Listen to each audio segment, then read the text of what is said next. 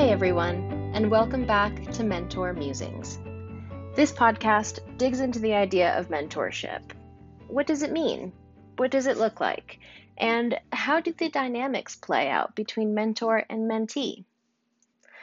This second episode covers a conversation I had with professional climbing coach Mario Stanley. In our first episode, we spoke to professional climber Kai Leitner, but professional coach Mario Stanley is a little bit different. He's on the other side of the mentor partnership. He is the mentor instead of the mentee. Mario has been coaching for many years at a climbing gym in Houston, Texas. And when asked about mentorship, instead of focusing on the dynamics between mentor and mentee, Mario focuses on the actual nature of what mentorship looks like. He includes some pretty interesting examples of mentorship in his own life, and he offers some additional lessons that everyone can learn from. Here's Mario. People don't want to be a mentor because they're selfish. So I think it's okay that it's self-serving, but you also have to understand that it needs to be done. And I think most people honestly just are I don't want to have to teach someone. I just want them to know what to do. And I don't know. Yeah, but I love that assertion that mentorship is a little bit selfish because it should serve both the mentor and the mentee. Yes, absolutely. And going into it with that knowledge of that relationship, I think is really freeing. And it's kind of funny. It's like you bring on someone who's less experienced than you, and you're like, okay, I've got this big project. I need help with it. I'm going to teach you how to do these things so that you can help me do this bigger objective. Yeah. And it's an understanding. It becomes a little bit more equal. Oh, yeah. Than just a mentor being like, from the good of my heart, I'm going to teach you all the things that you don't know.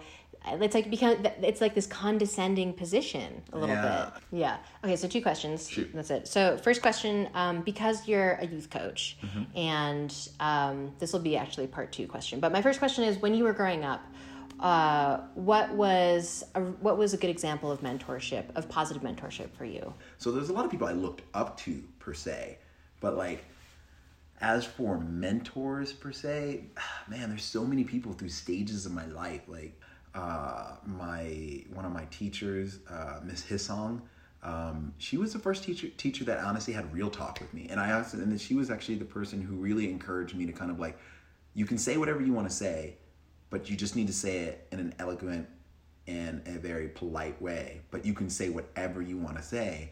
And it took me a while to digest that. Mr. Leshin, he was my geometry teacher. He was a straight up asshole, but he was the nicest one I've ever met. And it was mind blowing. And he was the person who really made me realize that you are responsible for your own actions and you're responsible for your choices. For example, he said, if you want to put your head down and sleep in class, here's the entire assignment. If you finish it within 30 minutes, you can do that. Or if you're falling asleep in class, you can stand up. And if you fall asleep standing up and hit the ground, you can go to the nurse and go to sleep for the whole day. And I know that sounds so dumb, but he was the first teacher that really gave me options. And it was just and I was like, well, what if I don't want to do either one of those? He's like, well, then you need to be in class. And I'm like, but I do have these options. When does the time start for doing the lesson? He was like, you can start any moment you want to. You just have to let me know that you're starting. I'm going to start a timer. And it was just mind blown.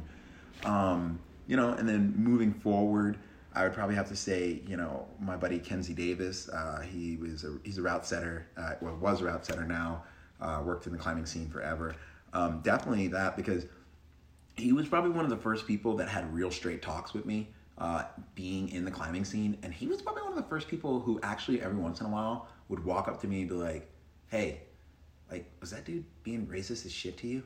And I have a very strong fuck it meter. Like I said before, I turned it to 11. So I tend to just ignore people, and I'm hard of hearing and I wear hearing aids. So maybe I just didn't fucking hear him anyway. Hearing. Yeah. So, but he was the first person who kind of helped me really kind of he was the first ally that moved into the comrade category for me. And I say allies to comrade because he's willing to get bloody for me. He's willing to put his privilege out on the line for me, to even still to this day. And it was just so wild because, I'm so used to navigating these spaces. So he was a mentor in a way of like, he was like, it is okay for you to challenge these people in this particular space because you're a coach, you're an employee of the gym, you have authority. And it was all these little moments, and I don't think he even realized that happened. And so I think, so that is my experience as a mentor, as mentors, because each person is kind of like had these little moments and these little snippets in my life, but that's how I work. I mean, to a certain extent, do I wish I had like the mentor that was in my life, but I've also never really known that what I wanted to do until I found climbing. Mm-hmm. So. Yeah.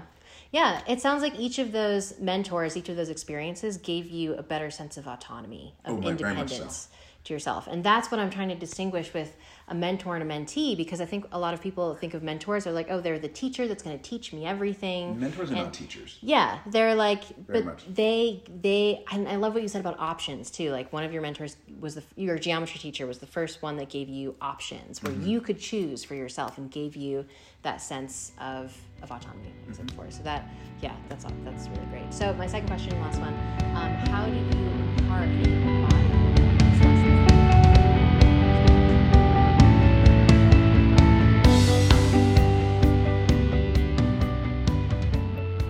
Mario and I could have talked for hours, and we did actually keep speaking for quite a while after that little clip, but I wanted to highlight his point about mentorship being all about options and not the answers.